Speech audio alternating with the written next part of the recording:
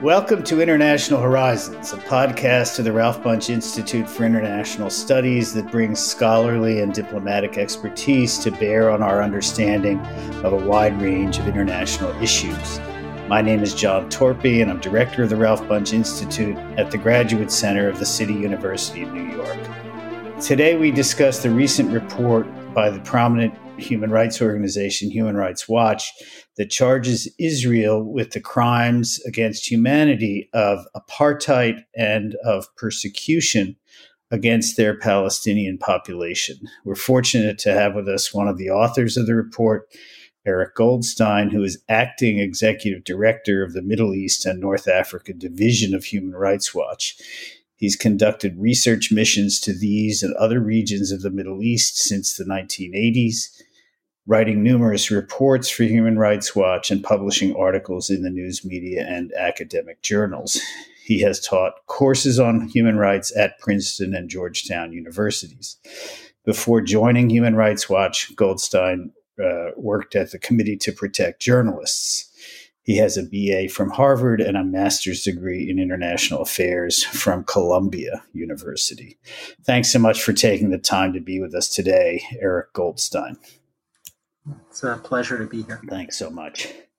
So this report was a pretty big deal. It was covered in the New York Times and makes some fairly heavy charges against Israel. Not that these charges are unique to HRW or novel particularly, but you charge in this report, you charge Israel with the crimes against humanity.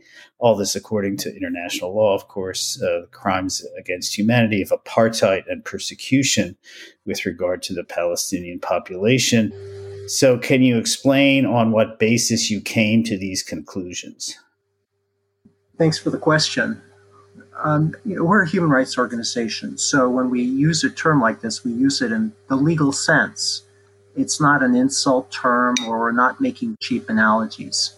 The term apartheid is found in a convention on apartheid from 1973, and it's also in the statutes of the International Criminal Court.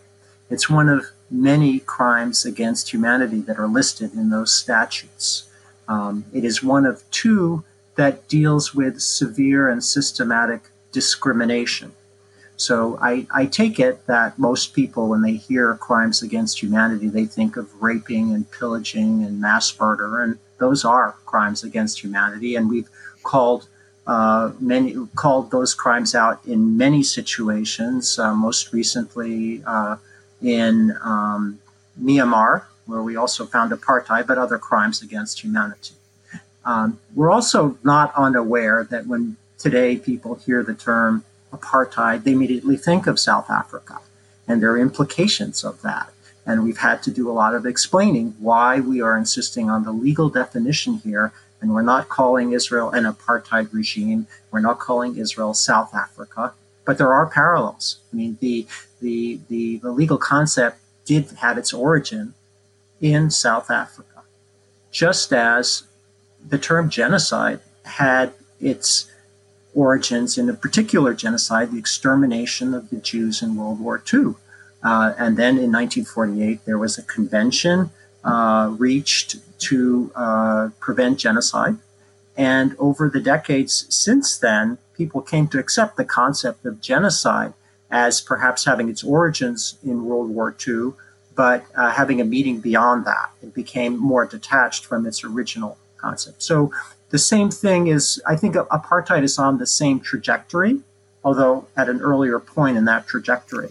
So people do think of South Africa. Yes, of course. I mean, having done some research on the idea of reparations in South Africa and having spent some time there a couple different times, it's certainly what comes to my mind. And I really had no idea that it had assumed this status in international law.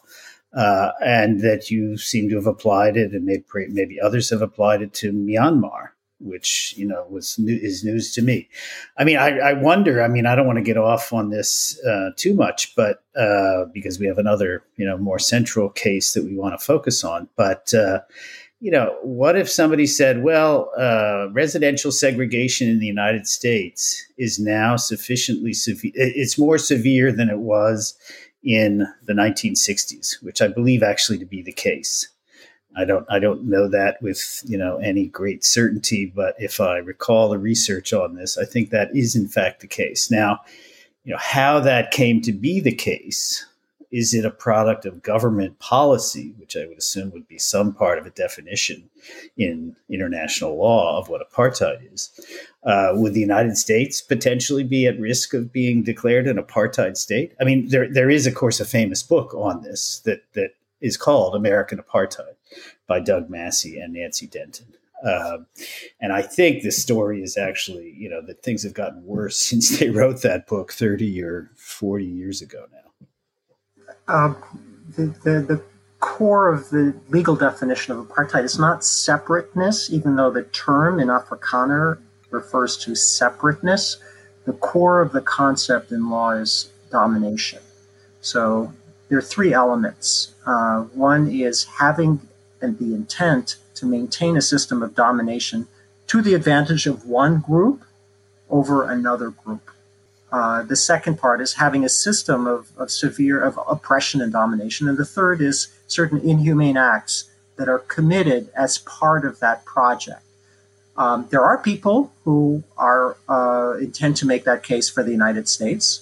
I'm not going to pass judgment on that, but I can certainly talk about the extent to which it exists in Israel-Palestine, sure, where it exists, and why we were very comfortable making that determination. Well, yes, please. I mean, that's really the subject of our discussion today.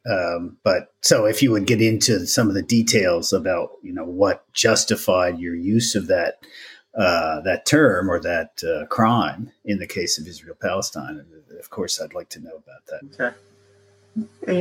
As somebody who's worked on Israel-Palestine for about 3 decades, in this report, we took a more aerial view than we usually do, where in the past we would focus on the occupied territories or on something that was going on inside Israel proper. In this case, we looked at the whole territory that is under Israel's control, Israel plus the occupied West Bank, East Jerusalem, and the Gaza Strip. And in that land mass, the population is roughly evenly divided between Jews and Palestinians, Jewish Israelis and Palestinians.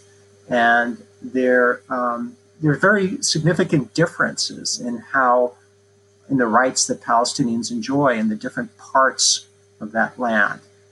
Clearly, citizens of Israel, just about 20% of the Israeli population, enjoy rights superior to the rights of Palestinians who live in the other areas. But wherever they live, their rights are inferior to the rights of Jews. So we did take this aerial view and pointed out that discrimination exists everywhere. But the crime requires a certain level of oppression, and it requires inhumane acts, and it is in the occupied territories where we found the presence of those elements of the crime. So the examples that we gave of practices that meet that threshold are all in the West Bank, Gaza. And I'd like to note that we focused on practices that are not primarily motivated by security. Or if they have a security component, which some do, the implementation of those practices make just no reasonable effort to balance security with the rights of the people who are harmed.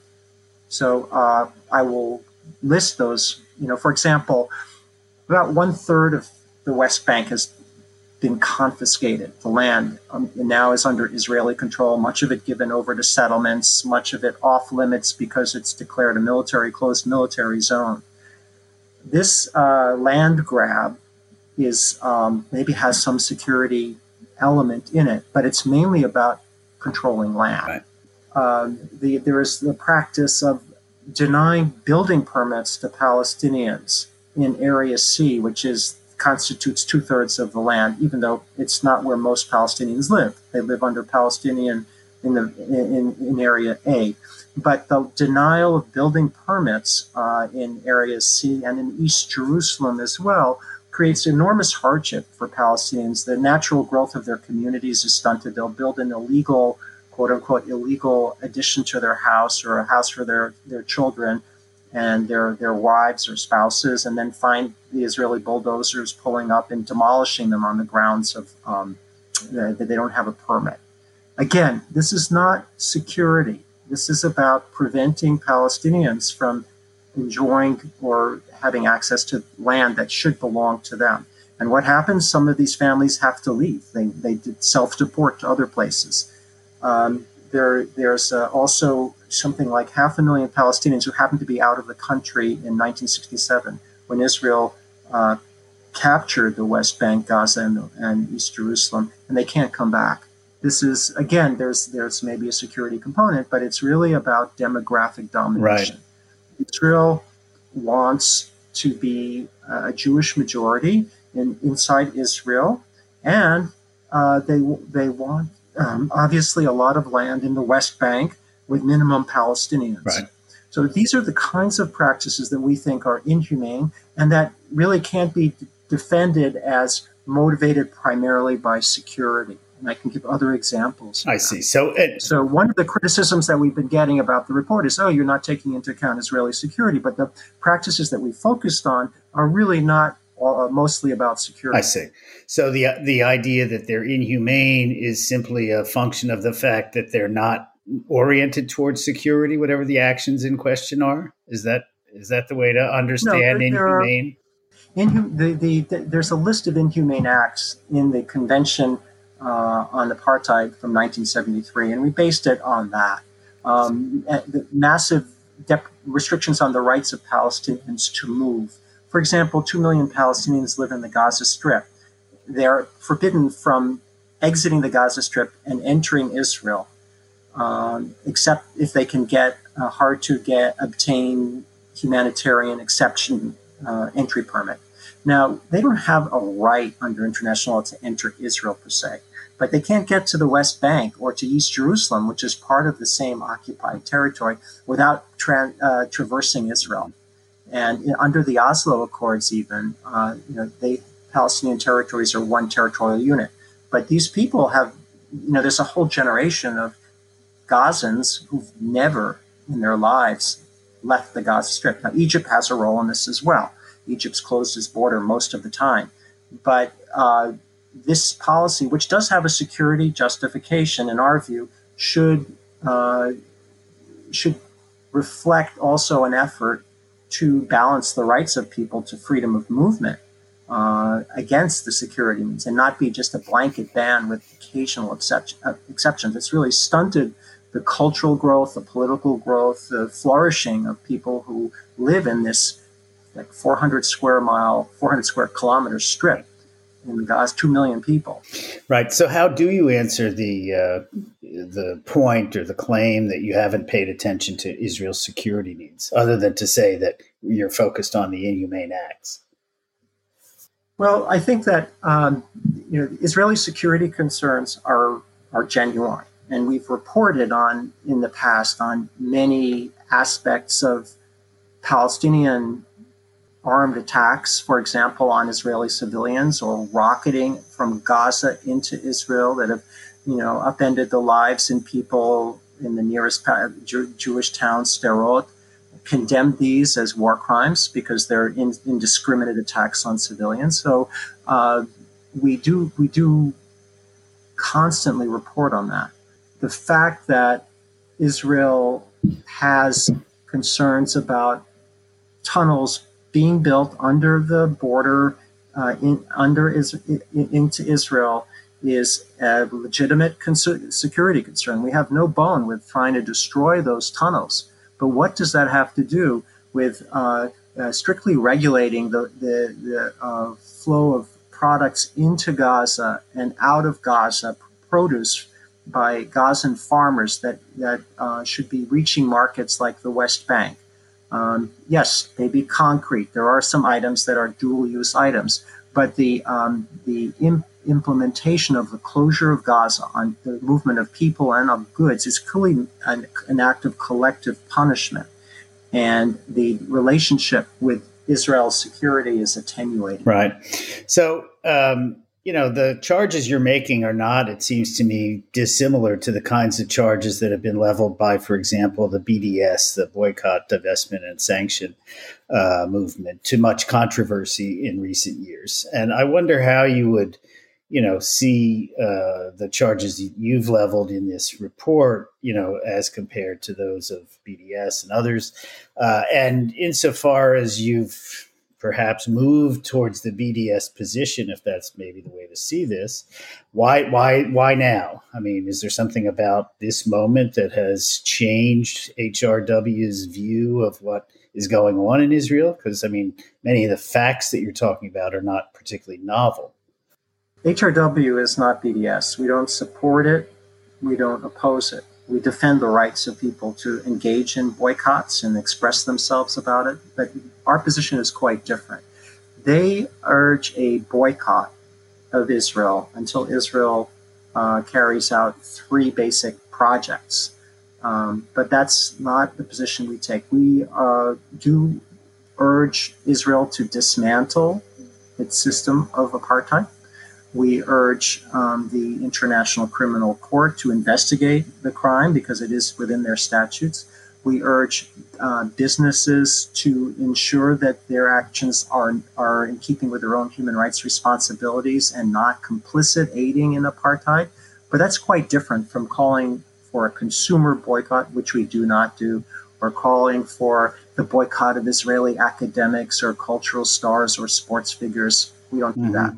The second question you asked was, why now? And that's a fair question. And actually, we've gotten criticism from Palestinians who've said, well, finally, it's not that, something has changed here. It's Human Rights Watch that's changed. We've been saying it all along. And it's true that Palestinian organizations have called it apartheid for a long time.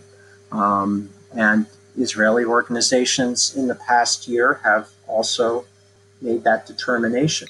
So we're certainly not the first one to do that.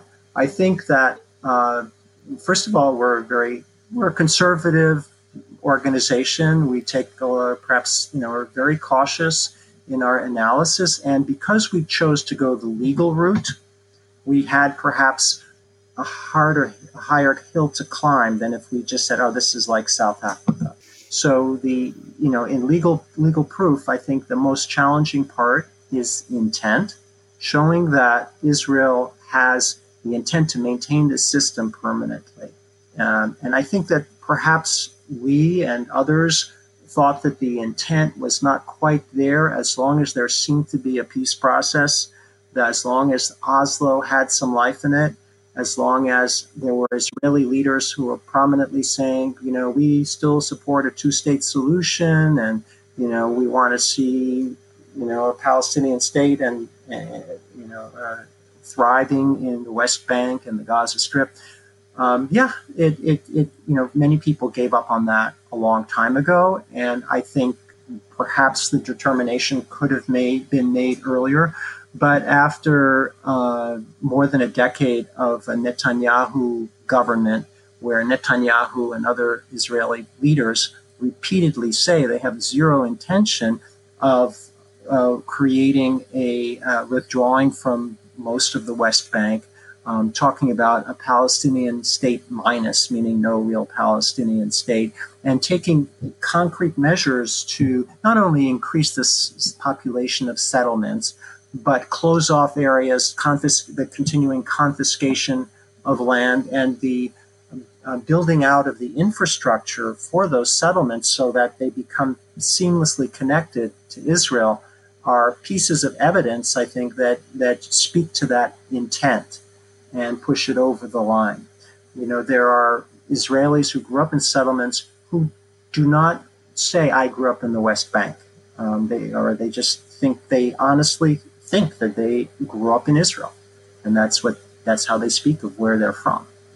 So I think that this is an element that shows just the extent to which Israeli, and there are many, many laws that also extend Israeli, the application of Israeli law extraterritorially into the West Bank. So, I mean, you've raised now a couple things that I want to ask about. One is, a kind of counter argument that, whatever its failings, Israel is the only real democracy in the region. And, I guess the question in a way is, can it be both a democracy and an apartheid state? Is that possible? I mean, South Africa claimed that, of course, as well, but it was, a Herrenvolk democracy or something like that. I think that within its green line borders, there's a good case that Israel is a democracy. In some ways, it's a vibrant democracy. 20% of the population belongs to the Arab minority. They have full citizenship rights. They vote. They have other forms of discrimination, but they are part of the electorate, and we see that playing out in the current stalemate.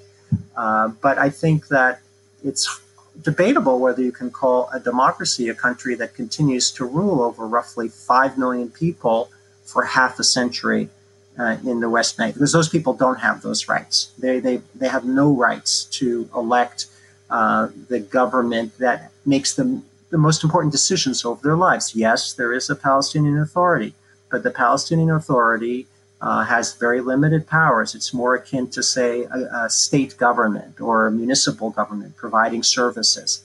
Maybe it didn't intend for that to be what it would be after a quarter century, but that's where we are. And so I understand that Israel is a democracy in one sense, but I'm not want somebody who just will say it's the only democracy in the Middle East, or that it is, a democracy without a huge asterisk next to that label. Right.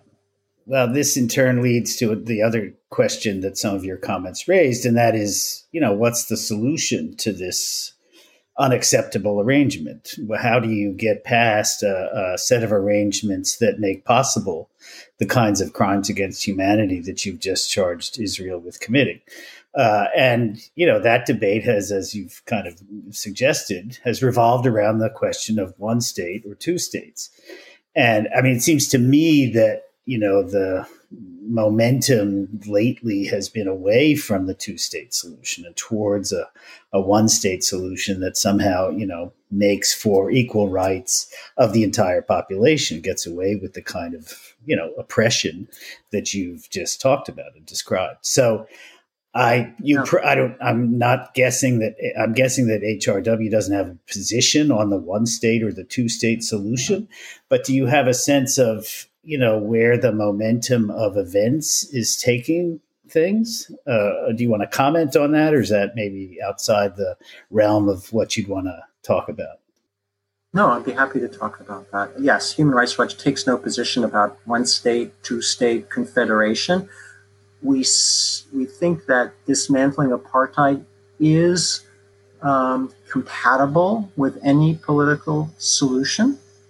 Obviously, a two-state is on life support at this point. There's no momentum for it at this point. But it's not, in theory, in any way incompatible. And I think here is where the distinction between the legal definition and the South Africa analogy is important. Because many people in Israel have said, "Oh, you're comparing us to South Africa. South African apartheid was an illegitimate regime, and the only solution was to blow it up." And the logical conclusion of what your report finds is to blow up Israel and start over. No. Legally, apartheid is a system of severe discrimination. We found all the elements of the crime in the West Bank, Gaza Strip, and East Jerusalem. Imagine, just this is a thought exercise, because it's not about to happen, if Israel unilaterally withdrew from the occupied territories, you'd be left with a situation inside Israel of discrimination, of systemic discrimination. You'd still have a refugee problem. Would that meet the definition of apartheid, which requires a certain level of oppression and inhumane acts? It's debatable. Well, I'm not going to answer that because it's a hypothetical, and there are probably groups who will say, "Oh, it's still apartheid." But I think that this legal. I think this is what many two-state advocates say is, if we withdraw, we can cut ourselves off from the cancer that's growing in the West Bank, keep it from metastasizing, and then we can focus on the very real problems that we have inside Israel. The problems of the Bedouins in the Negev who live in unrecognized villages, and discrimination in the rights of people to marry, and family reunification with bringing in members of the family from outside, discrimination in delivery of of education services and others. But my point is that when you're not making the South Africa analogy, there are eventual ways to just dismantle the system that are feasible. Now, that some people prefer the one state solution, which also, in theory, could give people rights. But I think that with the kind of the decline in hope for a two-state solution, there has to be a renewed focus on the rights of people now, because they were always put off into the future. The attitude was, yes, it's terrible. Things that happen in the West Bank are terrible. But if we press all that much harder to resolve the conflict, then the human rights abuses, which are symptoms of that conflict, will be resolved. And it's just it's gone on too long. And we have to focus on the people who are living this today. And if peace is elusive, all the more reason to create the conditions now for people of whatever their group that they belong to have the conditions where they can thrive and where their rights are respected. One of the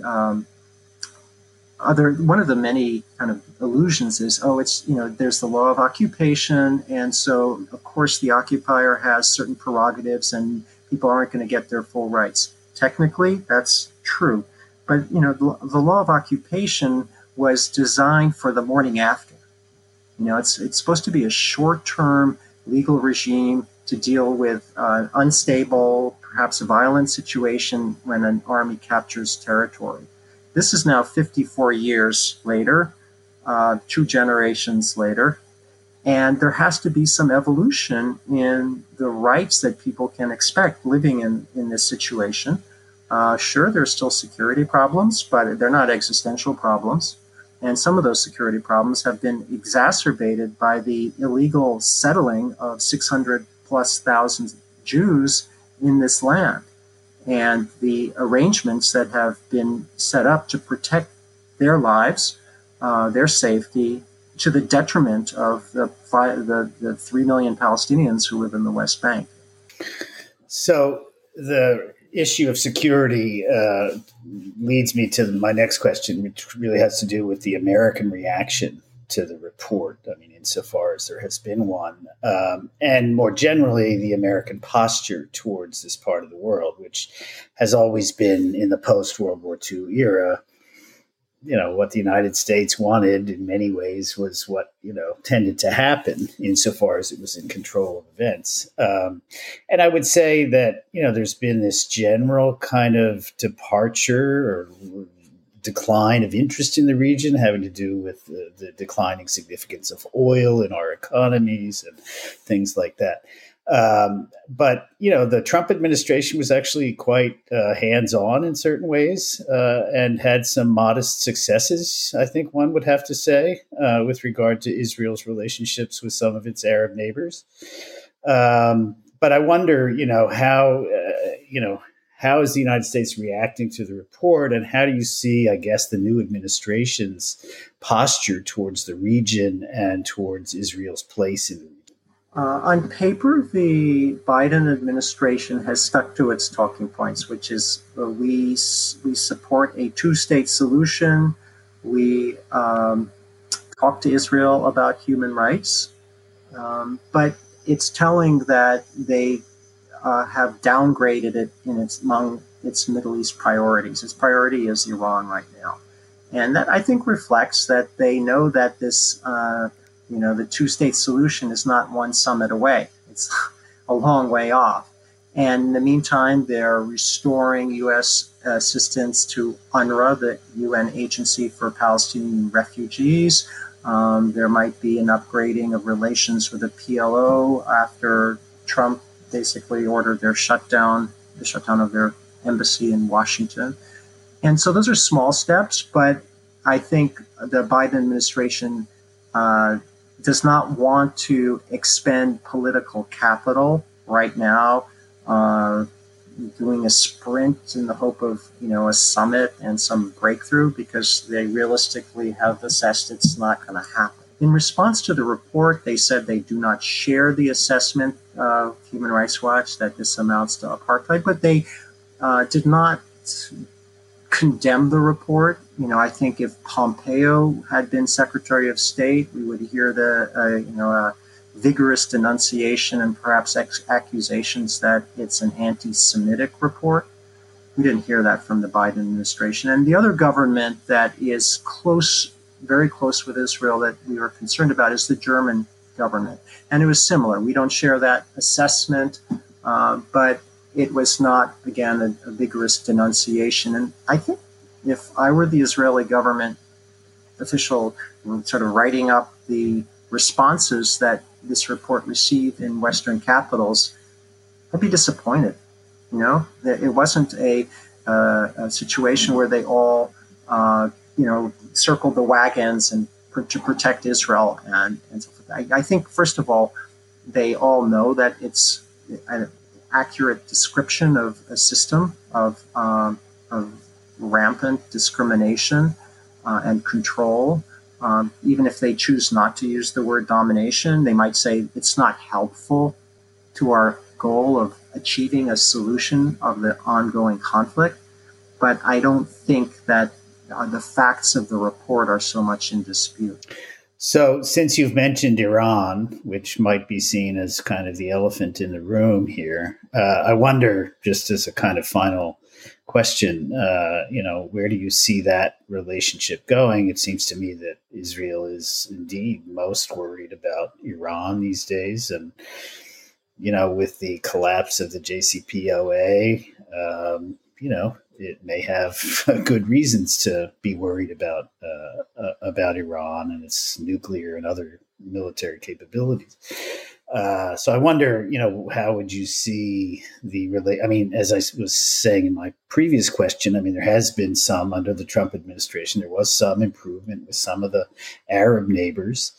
But with Iran, it doesn't look quite so cozy. So I wonder how you think that broader regional security situation is going to develop with regard to Israel. Well, one thing that's happened is that the Iran issue and the Palestinian issue have become detached. You don't hear policymakers saying, oh, if we can't solve the Palestinian-Israeli issue, it will make things worse with Iran. The Iran thing now has a life of its own, and this is reflective of, the kind of peripheralization of the Palestinian issue in Middle East policy. There are different stages of that. There was always, in a quarter century ago or longer, concern that what happened in Palestine could ignite the quote-unquote Arab Street. The Arab Spring of 2011 also further pushed Palestine to the margins. There was these very nationally focused revolts against autocrats, and then civil wars, ongoing conflict in a number of countries in the region. So I think that the Iran issue is largely decoupled from the Palestinian issue, and that there's no sense in Israel of urgency to deal with the Palestinian issue in order to somehow reach a different outcome with Iran, nor I think do American policymakers see those two issues as somehow intrinsically joined, which may be to the disadvantage of Palestinians. Their issue is just not very high on the international agenda right now. And there have been a couple of really excellent papers published in the last couple of weeks, one by a working group at Carnegie Endowment and one by Professor Nathan Brown at GWU, who basically take stock of the stalled state of the peace process and what should be done. And while neither of them embraces the term apartheid, they do embrace a recentering of rights. You have people who should be enjoying their rights regardless of the political outcome here, and that Israel needs to take steps to improve the rights and dismantle the system that systematically it exists for the flourishing of Jewish people, which is, that's pretty much the stated goal. If you look at the nation-state law that the Knesset adopted, to the detriment of the other people that inhabits the same piece of land. And that kind of approach can, in the long term, make the situation more propitious for peace. But it is not an agenda that is driven by, the need to, reach a breakthrough in the peace process, which has always been more of a reason to downplay human rights than to address them head on. Right. Well, let's hope the HRW report moves things somewhat in this direction. I want to thank Eric Goldstein for sharing his insights about Human Rights Watch's recent report on Israeli mistreatment of its Palestinian population. Remember to subscribe and rate International Horizons on SoundCloud, Spotify, and Apple Podcasts. I want to thank Risto Voinov for his technical assistance and to acknowledge Duncan McKay for sharing his song International Horizons as the theme music for this show. This is John Torpy saying thanks very much for joining us, and we look forward to having you with us for the next episode of International Horizons.